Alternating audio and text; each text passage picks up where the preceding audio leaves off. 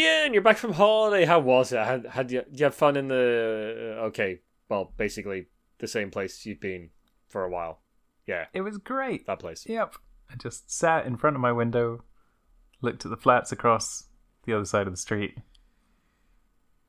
Waved at people. Waved at my neighbours. Oh, who's waving at people in 2021? Come on. The same weirdos who clap on Thursdays. Yeah, it's all the Wave Chat app now. Yep. Or something.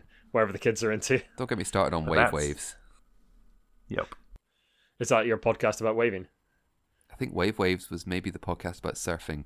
I still need to come up with some new ideas. You really do. I mean, a podcast about waving really needs to become a video show, really. I mean, otherwise you're just... I'm breaking new ground for radio, Ian. This isn't radio, it's a podcast, but still. I need to stop calling this radio. For the listeners, Ian was waving at his webcam. I was indeed. What an intro this is. You can watch us in our Discord anytime you want. Not anytime you want. This is weird. Yeah, they watch you my always. camera's turned off most of the time. Wait, you all have Is cameras? I can see you. Anyway, this is Brainwaves episode 68, bringing you the best in board game and tabletop gaming news. These are the headlines for the week of the 8th of March, 2021.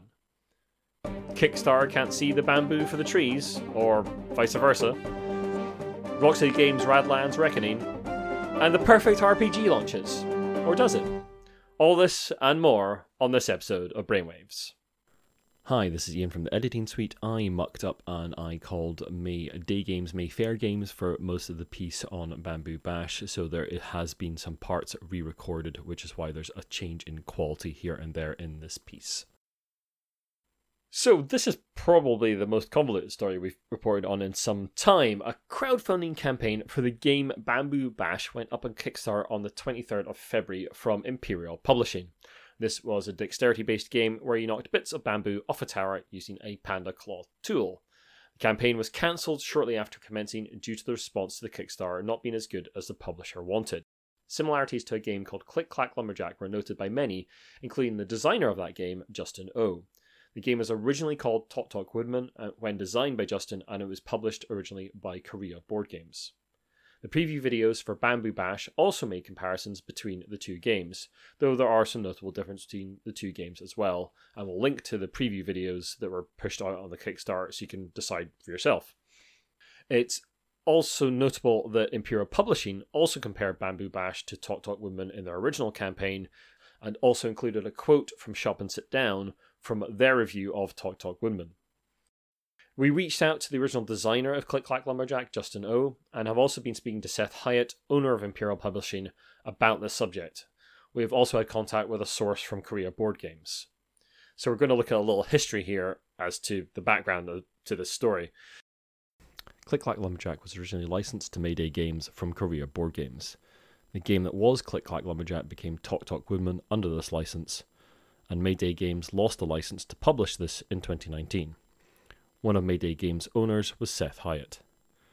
Seth split from Mayday Games and formed Imperial Publishing in 2018, and under that publisher started the Sleeve Kings brand of sleeves. We'll link to breakdowns by Seth as to the reasons for this move. Sleeve Kings is also where you can find a lot of information on Bamboo Bash, and if you see them posted on social media, you can regard them as basically the same entity as Imperial Publishing. Development on Bamboo Bash started in late 2019 under Imperial Publishing / Sleeve Kings, depending how you look at it. Seth became sole owner of Mayday Games in late 2020, returning to the company, and the Kickstarter for Bamboo Bash was launched and cancelled on February the 23rd, 2021. There's huge backlash to Bamboo Bash all over social media as Justin O expressed his concerns with the game being so similar to his own design, Tok Tok Woodman. Several prominent designers also shared their displeasure with the apparent similarities between the two games. Since the backlash, we know that Seth has reached out to Korea Board Games to try and resolve any potential issues, but this was only after the controversy kicked off. That has been confirmed by our source close to Korea Board Games. Bamboo Bash will be coming back to Kickstarter, and we've been given permission by Seth to share a preview of that campaign with you, which we'll post in the show notes. So there are a couple of things here to say. Technically and legally, there's nothing wrong going on here. There's been a lot of attempts in the past to legally copyright board game mechanics and they have all failed universally, best of my knowledge anyway. Very, very big companies have tried to copyright mechanics or games and basically failed because it's extremely hard to define these things. That said, the two games do look extremely similar, and one of the posts we'll share with you is Sleeve King's post about Bamboo Bash, where they compare the two games side by side. There's a big difference between two dexterity games looking like each other and someone making another deck builder because Dominion was popular. Like, physically, these two games look quite similar. They're both big towers. You hit them with things and bits fall off them. The other thing is that Imperial Publishing couldn't really have made this look more suspect if they had tried.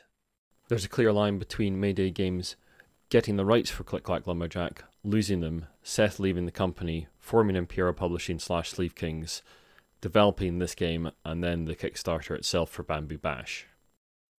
People saw that Imperial Publishing were behind the Kickstarter, saw that Sleeve Kings were the people defending the Kickstarter and the similarities between the two games, and then did their own research and found the connection with Seth Hyatt between the two, and that made it look incredibly dodgy. There had been clarity at the start as to the relationship between the companies and what was going on. I don't think this would have been a thing if he'd reached out to the designers, Korea Board Games during the actual campaign, during the development of the game as well. Then it's possible a lot of this could have been headed off at the pass. We don't know what's going to come of this. Obviously, Bamboo Bash is coming back to Kickstarter. We'll link to that in the show notes, and we'll bring you more on the situation as it develops. But Ian, Bamboo Bash is not the only game that has been coming under fire on Kickstarter recently. In fact, we've got Kickstarter-heavy headlines this week. Roxley Games recently had a Kickstarter for an apocalypse-themed game, Radlands. The campaign was suspended after funding due to an unspecified intellectual property dispute. We've reached out to Roxley for comment, and they shared an update they also sent out to backers. They were unable to comment further at this time. Their update is, hello. As you probably read, Kickstarter has seen fit to temporarily suspend the Radlands page post-completion due to a trademark allegation.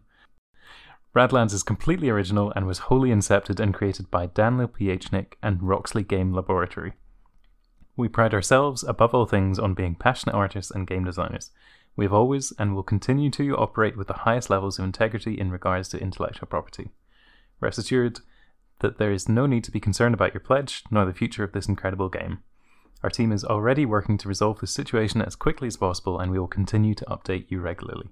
Thank you for your ongoing trust and support. Gavin Brown and Team Roxley. So, just one quick thing to note, the source of the dispute has been clarified to not be Jay from 3 Minute Board Games, who had previously posted about an old design of his called Radlands with a Z. We're just clarifying that because it appeared some people were confused over that. So, as board games become more popular, are we going to see more legal disputes? People trying to get bites of the cherry after games have become successful? What do we think, chaps? Probably, yeah. I mean, we're seeing much more video games and films become board game tie-ins, and it's almost inevitable there are going to be ones that may attempt to jump the gun slightly. And I think it's only a matter of time before we see this happen again. Yeah, I agree. I think, we've reported several times on the growth of the industry, and it's inevitable that growth like that in the industry will attract people trying to basically sort of ride on the tailcoats of others, effectively. I mean, it'll be interesting to know what the actual IP dispute is once it shakes out. It's probably worthwhile saying we don't know the details of this, so we don't know whether it's an IP dispute or... Yeah, I mean, that's what Kickstarter says. Yeah, they say it's an IP dispute, but the actual details of it are only known to Roxley and Kickstarter at the moment, and presumably the person who's put forward the dispute. We'll see what happens with that. Probably the person who was posting on Instagram and suddenly posted a whole load of Radlands game art. Did you see? Yeah, there was a person... I saw their Instagram that basically they suddenly posted a whole load of things saying this is my game from 2015. Look at my game called Radlands, of which it's about a nuclear war zone. Look at my game. So I think it was them. Interesting. Okay. Well then. Anyway, Jamie, our final bit of Kickstarter nonsense headlines this week. This news concerns Luke Crane, the current Vice President of Community at Kickstarter, previously the Games Lead at Kickstarter. He launched a campaign on the Kickstarter platform for what he called The Perfect RPG. Now, this was a supplement as part of its ongoing season Zine Quest 3 that had a bunch of different contributors writing individual RPGs. Now, on the campaign page itself, the list of contributors was in reverse alphabetical order, using their first names. Bells maybe ringing slightly at that point. And at the bottom of the list was the name Adam Kerbal. Now, the name Adam Kerbal is not unknown to this cast, as all the way back in episode 46, we reported that Kerbal, as the GM, inflicted an in-game sexual assault on one of the player characters without warning during a session of the Far Verona actual play. Kerbal consequently left all of his RPG commitments, including working on the Dune RPG from Modiphius. The response to Kerbal being involved was swift, with many contributors expressing their displeasure that they'd not been informed that Kerbal would be part of the project. Many pulled their support for the Kickstarter, and Luke Crane cancelled the project the day after the launch. Now, we've not had time to reach out to Kickstarter or Luke Crane for comment at this moment in time. Gentlemen, the question I put to you: should Kickstarter employees be allowed to launch campaigns on their own platform? No. It seems like a massive, massive conflict of interest. I mean, I get that they might be attracted to the job at Kickstarter because they're creative people and they want to do their own thing, but it just seems like a massive potential legal headache for Kickstarter that that's the case. I mean, I believe other employees of Kickstarter have done this in the past and probably caused no controversy, and it's just been fine. But there's always a potential for disaster, as in this case, and it does just seem like a completely massive potential conflict of interest and problem for Kickstarter, especially as the platform grows and it gets competitors like GameFound. Other opinions are available. We keep saying that Kickstarter is growing. Oh, it's. I think, I don't know if it's growing. I think it's done its growing already. Yeah. Is it growing into something, dare I say it, slightly bloated? Is it having the Monopoly effect? Now, that's not a reference to the Parker Brothers board game, originally designed by Elizabeth McGee. No, what I'm referring to is the having that sole monopoly on crowdfunding, or the main crowdfunding, because Indiegogo does exist. I know there are other ones that a lot of situations were allowed to run unchecked, with now needing the growth of things like GameFound in order to make it step up, shape up, change its ideals.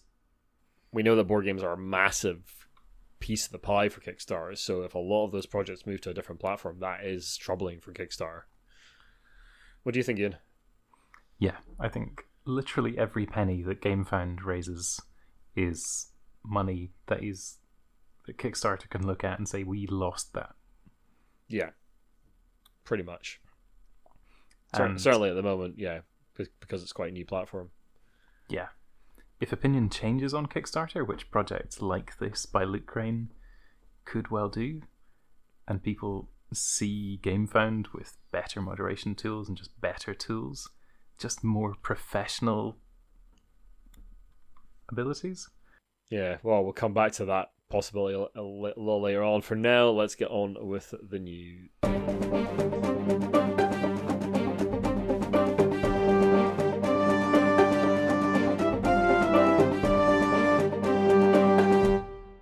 So yes, our first piece of news this week is thankfully not a Kickstarter. A user on BoardGameGeek, who is the designer of game Big Dig, posted excerpts of emails between them and the publisher of that game, Tasty Mitchell Games, over royalty payments. These emails detailed exchanges between the designer Sean and Tasty Mitchell Games as to the non-payment of royalties.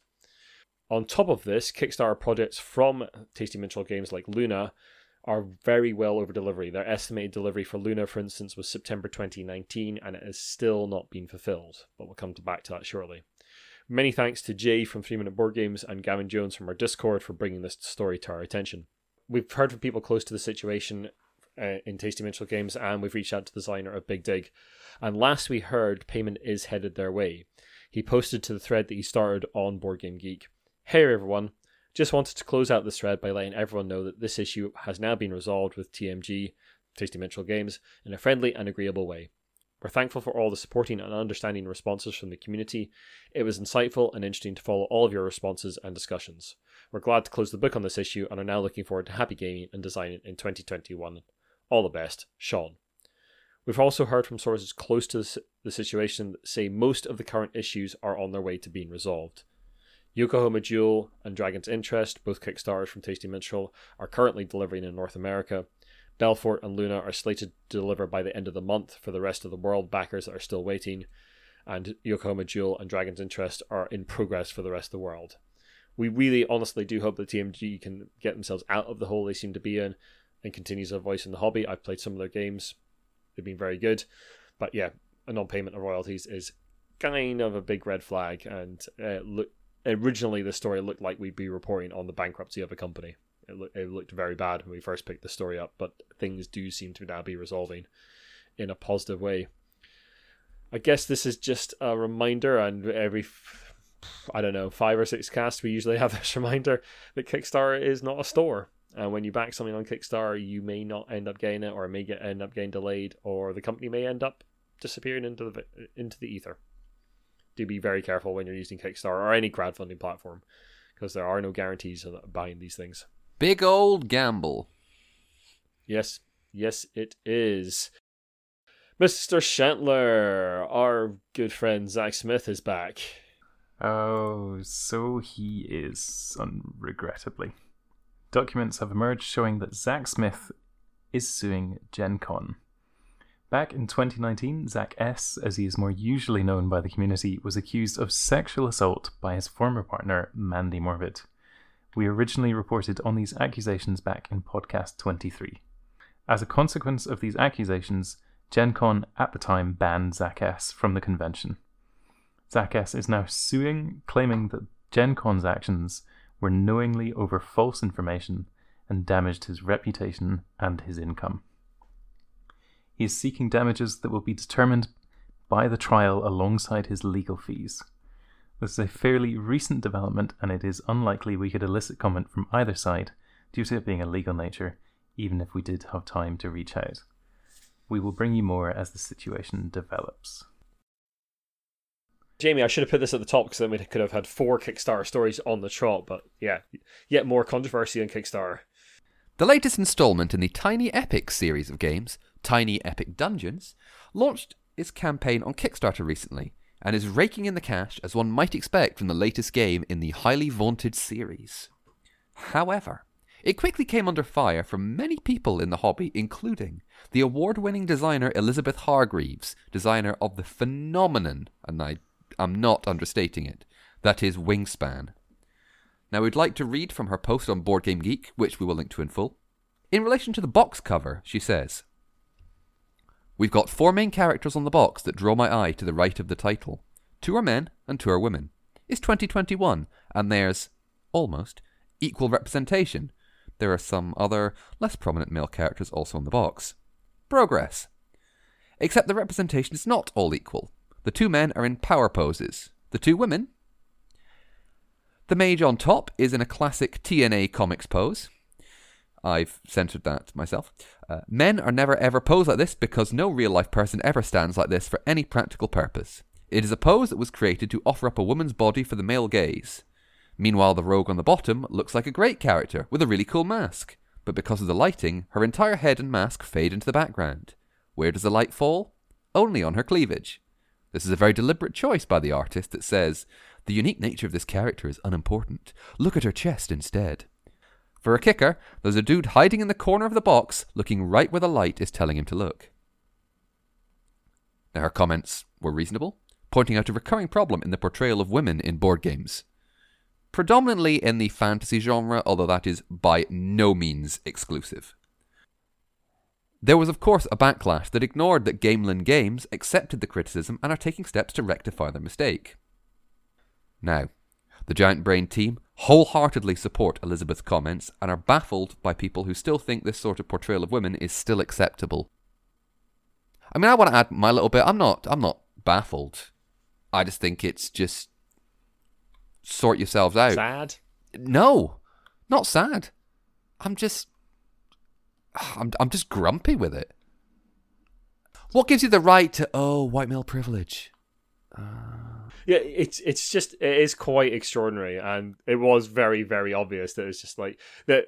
Part of the article that part of that post that Elizabeth has, we missed out a slight bit, which includes an image of a Marvel Avengers poster with gender swapped poses, which is hilarious. And definitely, well, obviously we'll link to it because you can have a look at it. It's absolutely hilarious. Of the guys all standing TNA poses, and just it looks stupid because it's stupid. Because nobody stands like that. If anyone does not know what the words TNA, the acronym TNA stands for, the T is best represented by a group of birds common to Britain, and the A is a type of donkey horse hybrid.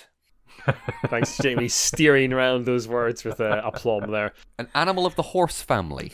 There you go. Yeah, We are a as Jamie family show. says, the Giant Brain team absolutely supports Elizabeth and everything she said, and we're going to try and do. I'll be trying to do more of that because I run most of the social media for the Giant Brain. I'll be trying to highlight those things and support people a little bit more on Twitter and Facebook and that kind of thing, and actually call out this stuff because we need to be a little bit more proactive in saying that this stuff is wrong. But the other thing that came out of this was the fact that Kickstarter basically, as we alluded to earlier, is that Kickstarter does not have moderation for the comment sections, which means you can pledge $1 to a thing and then spew bile into their comment section with no moderation powers at all, and then cancel your pledge later. That has got to change. Notably, in this case, the Tiny Epic Dungeons Kickstarter has become a lightning rod for culture warriors looking to harass and spew their nonsense over the internet. Scream, practically, holler the words, cancel culture. If you think I'm being unfair with me not giving you, that's because I'm not. It's... Sorry, I'm gonna calm down. I'm not doing a bit here. I am actually quite angry. Well, I put up a post recently on the website talking about cancel culture and what it means and where it came from and why it's become part of the conversation in the tabletop industry recently. It's just... Gaming is changing. Board gaming is changing. Tabletop gaming is changing. Computer gaming is changing.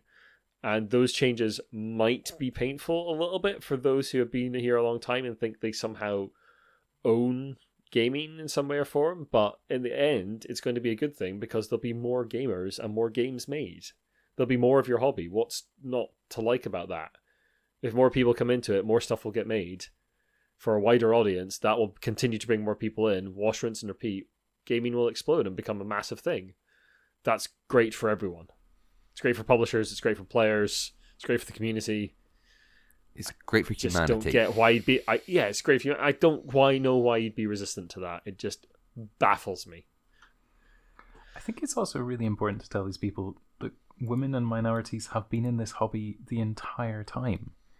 Yeah. The only reason these people are pretending that women and minorities don't exist in this hobby is because they want a whitewashed little thing. Yeah. And I'm not interested in entertaining that. I remember reading about the early days of the Star Trek fandom was basically all women doing Star Trek fanzines and things like that. It all came from women doing that kind of thing. Yep. Guess what? Diversity is good, folks. And if you Yeah, and if you don't think that the door to the Giant Brain HQ is that way, please feel free to avail yourself of it. Goodbye. We don't want you listening to this cast. It's that simple. Talking about the gaming community growing and games companies growing, Wizards of the Coast have recently had a bit of a rebrand and a promotion. Wizards of the Coast, as you may know, are a subsidiary of Hasbro, but it is stepping up in the world and it's going to be becoming its own operating division within that company. This is part of a general restructuring shake-up of Hasbro that will see 3 divisions form. Wizards and Digital, Consumer Products, which will be toys and classic board games, so your Monopolies, Jamie, I would think, and an entertainment division specifically about TV and films. The new division for Wizards and Digital will be tasked with expanding Dungeons & Dragons and Magic the Gathering. And Wizards of the Coast has also undergone a major rebranding, which you can see live on their site now. From the investor call, we got a few salient details. In 2020, Wizards of the Coast revenue was $816 million. Magic the Gathering was up 23%, and Dungeons & Dragons was up a whopping 33%. They announced Magic crossover products that will bring the worlds of Warhammer 40k from Games Workshop, and the Lord of the Rings universe to the iconic card game. Literally going to print money. How much will Sauron cost when you play him? 5 black? Yeah, but then everyone wants to play a green deck being led by Gazkul Mag Uruk Thraka, the greatest orc war boss that ever lived. But also beside Legolas. Typically green creatures. Yep. Yeah. Elves were always in green, right? Depends on what time of year, I suppose. They also announced a slew of digital products coming out, including the Magic the Gathering Arena, which is their online version of Magic the Gathering, is going to be coming to mobile, so goodbye all those spare hours you might have. And they have several computer games in development with a variety of companies. And one for my niece Eleonora, who may or may not be listening with her dad, there's going to be a Peppa Pig theme park in Legoland, Florida in 2022 as well. In addition to all these announcements, in the last week, Wizards have also announced Spell Table, a platform in early alpha release that will help stores and players stream real-life games of Magic the Gathering all over the world. The software includes some neat features, including automatic card recognition. We don't know much more about it at the moment. It's only really just been announced. So yeah, Wizards are doing gangbusters. Absolutely huge amounts of money. They're becoming their own division within Hasbro, and that is only going to lead to more growth, presumably. Will they break the $1 billion mark next year for money? Could be this year. It's looking that way. Could be this year. Well, this year, sorry. Yes. It depends how many friendly local gaming stores that survive on Magic still exist. Yeah, I mean, that is a big question as to when we'll... I mean, for them still to be up 23% in 2020 is still fairly significant, considering It's that bananas. their usual outlets didn't exist. I mean, D&D I can understand, because... yeah, a lot of that is online now. People are using Roll20 to play D&D. But yeah, for Magic to still be up 23%, most of that money's got to be through Arena, right? Surely. I would assume so. That's got to be a big contributor to that. I mean, there was a sort of breakdown in the investor call, but I didn't see precise numbers within those. So I would imagine that Arena's a lot of that. Yeah. So big rebrand, big step up for Wizards of the Coast, and yeah, we're going to see more from them in the next year. So a lot more, I would think. More growth means more stuff to look at, and potentially, more stuff that's gonna come back on this cast. Yeah, we can't escape them. I just love that they've split the 3 divisions. So it's like people working in entertainment division, people working in the consumer product division. And it's like, oh, what do you do? Oh, I work in Wizards. The Wizards division. Yeah. Just turn up in a big robe and cast spells. Who are those guys over there in the cloaks? We don't talk about them. They're the Wizards division. Yeah. Anyway, talking about people who are Wizard, we'd like to very much thank all our patrons for continuing to support the cast, especially our executive producers, the Lucky Sparrow Gaming Cafe and Sean Newman from the Gamelock team. And if you would like to support us, you can just check out the support us part of our page. There's loads of ways to support the cast there. You can join our Patreon, where you'll get an extended version of the cast. And by the looks of the runtime, this one's going to be fairly extended. And you can also, there's ways to give us the money directly through PayPal. We've got affiliate links on the site. All those little things really, really help us out. And we're very, very grateful to anyone who throws us $1 here and there. And of course, you can come and join us on our Discord as well. You can come and chat to us, the team, and all our lovely Discord members anytime you want on the Discord. We'll put a link to it in the show notes.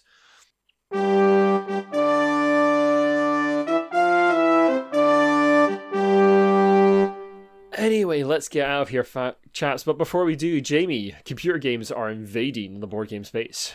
I mean, invading seems a harsh word, but it just seems there is a... They're coming right for us, Jamie. We've had this for a long time. There's always been video game crossovers to board game adaptations. And of course there's the other way. Of course, I wouldn't be doing my job if I didn't say it the other way. But we've noticed quite a notable jump recently.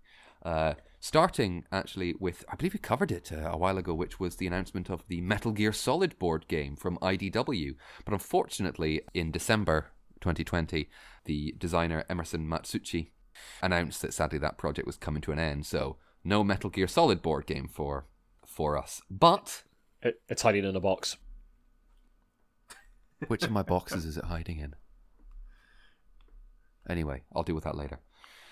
But we have so many. I don't have any Monopoly news, I'm sorry. But we have got board games. So we have We have Stardew Valley, the indie answer to Farming Sim Harvest Moon. Yep, farming as a board game. It's going to be popular because it's Stardew Valley. Also, farming as a board game is a theme that has been visited many What are you talking many about? times. What are you talking about, Ian? I've never heard of it before. Definitely not. We have a very lucrative announcement coming to GameFound, one of the biggest selling video games of all time, The Elder Scrolls V Skyrim. That's right, it needed that entrance. Just recently we had the announcement of Stellaris, a 4X space empire up. Again, space exploration. That's never been done in board games before, but it's got Stellaris on it, so it's going to sell great. And Prison Architect. If you want to design a prison, you go right ahead. You can do it on a video game, but you could do it when it comes to Kickstarter later this year, and you could create your own board game prison. Not a board game prison, a prison as a board game. Anyway. And I've also been a mentor in a tabletop mentorship program, and I've been mentoring Adam from Punchboard Reviews, and he has recently got an interview with Mark Cook from the Plastic Soldier Company over the Prison Architect title. We'll link to that in the show notes, and you can go and give that a read. It's a really good interview. Fantastic. And I think I am probably going to need to go and lie down because I am very tired. Me too, mate. Me too. So anyway, everyone, thank you very much for listening to the cast. If you like what you listen to, then the best way as ever to help us out is to share the podcast and drop us a review and rating on iTunes. You can also follow us on all the usual social medias, Twitter, Instagram, Facebook. Website is giantbrain.co.uk. Our email, if you want to send us any notes or love letters or anything of that ilk, is giantbrainuk@gmail.com. And do please come and join us on our Discord, where we'll be having another games night the day after this cast goes out, on Tuesday the 9th of March, and we have that every fortnight. All games welcome, all gamers welcome, all experience levels. We don't really care. Come and play some games or just chat with us. We'd love to see you there. Anyway, folks, thank you very much. Goodbye. Bye. Goodbye.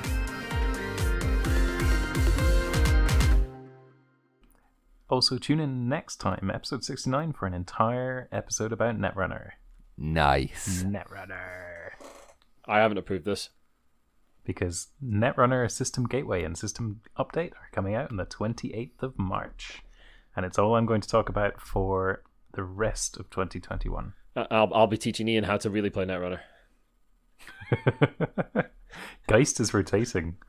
Geist is rotating in about 3 weeks. So you have 3 weeks to enjoy your Geist deck, Ian. Yeah. That's okay. I'll build something better. Still kick your ass. And I'll sit here with a smile on my face going, I have no idea what's going on.